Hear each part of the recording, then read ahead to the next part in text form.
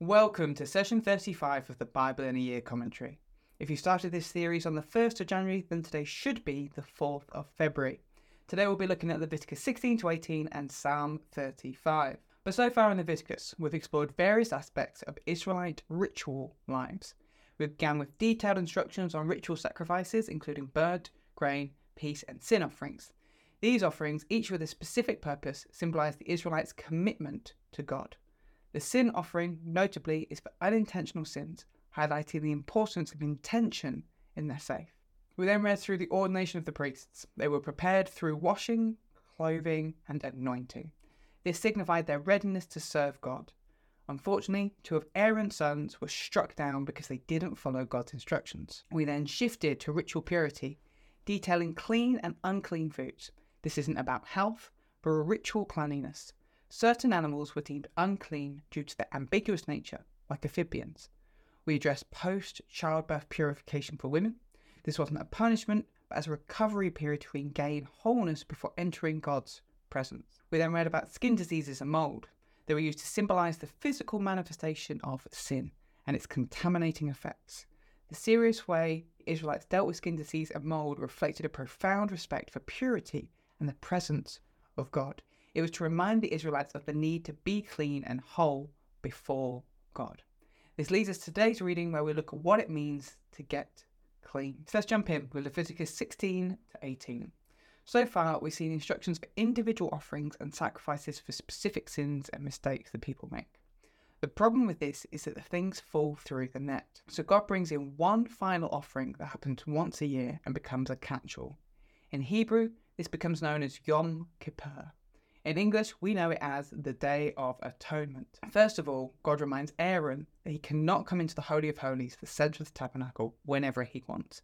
He points to Aaron's sons who died as an example for what happens when priests don't take this role seriously. Aaron is to wash himself that he might be physically clean to come make the offering. After that, he is to sacrifice a bull to make himself spiritually clean. Then he can sacrifice the first goat. There are two. So he can make the Holy of Holies clean. The problem was that the general sin of an entire nation slowly began to bleed into the tabernacle and into the Holy of Holies. Hence, once a year, Aaron needed to go in and purify the Holy of Holies. Aaron would then take the second goat and lay his hands on it, placing the sin of an entire nation onto this one goat. Someone else took that goat and led it out into the wilderness before letting it run free, essentially removing the sin of the people from the land completely. Some Bible translations may call this the lot for Azazel. Azazel literally means powerful spiritual being, and the idea here was that he was the spirit being that ruled the chaotic wilderness. As a being of chaos, the Israelites were sending a goat loaded with toxic waste of their sin into Azazel's realm. They were sending the chaos caused by their sin back into the realm of the chaos. Finally, Aaron's the one who led the goat into the wilderness, would wash themselves and purify themselves one last time. Next comes some very particular rules on sacrifices and meat. As already mentioned, the Israelites are travelling through the wilderness, which is considered the realm of chaos.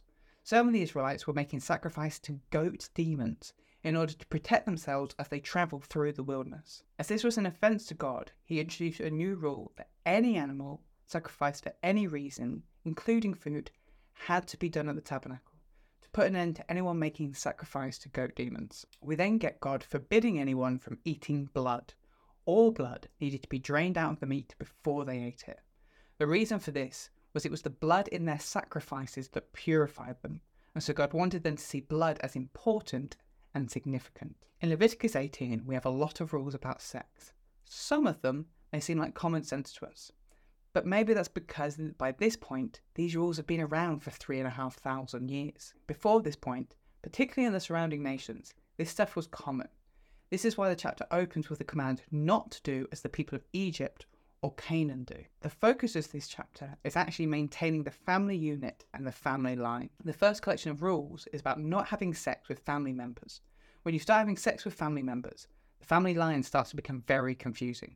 Your uncle is now somehow your brother. The Israelites' whole community was built on family and tribes, so it was important that they kept those clear family lines. The second collection of rules is less about not confusing the family line and more about maintaining it.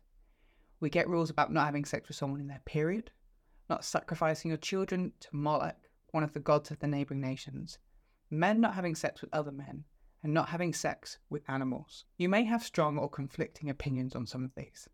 The point of these was this: Israel was meant to grow and prosper.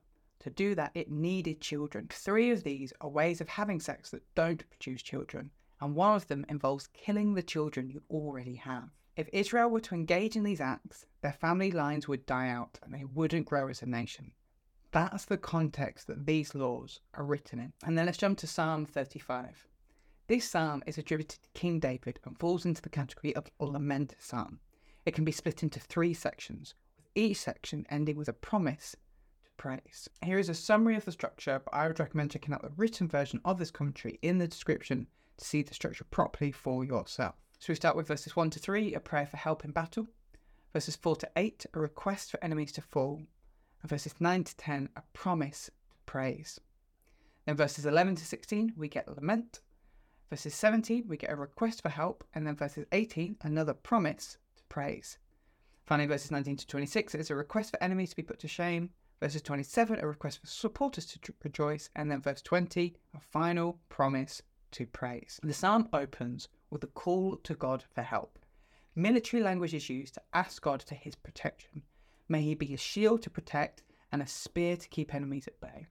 The psalmist turns to his enemies and asks for them to be put to shame. They have pursued the psalmist and intended to harm him, so may they meet their own destruction. Having made his request, the psalmist looks forward to God's victory and deliverance. Trusting that God will intervene, they anticipate the sense of joy and praise that they'll bring to God. But then the psalmist dips back into lament. They bring to God the suffering and persecution they've experienced. This time, legal language is used. Their enemies are like witnesses that have accused them in court, seeking their defeat. What's made it worse is the psalmist grieved and mourned for their enemies when they were struggling. He treated them as friends and family, but now they rejoice at his struggles. So the psalmist asks God to intervene, to rescue them from his attack. And once again, he looks forward to that moment where God breaks in and the praise that he will speak out before many. One last time, the psalmist turns to his enemies and asks that God put them to shame. May they no longer be able to rejoice because they have pursued wickedness and deceit. It has felt like God has been absent in this situation. The psalmist asks that he rise up and vindicates them, put to shame their enemies and give their supporters a reason to rejoice. Finally, the psalmist ends with anticipation. God will intervene and punish the wicked, and when that happens, the psalmist will speak God's praise all day long.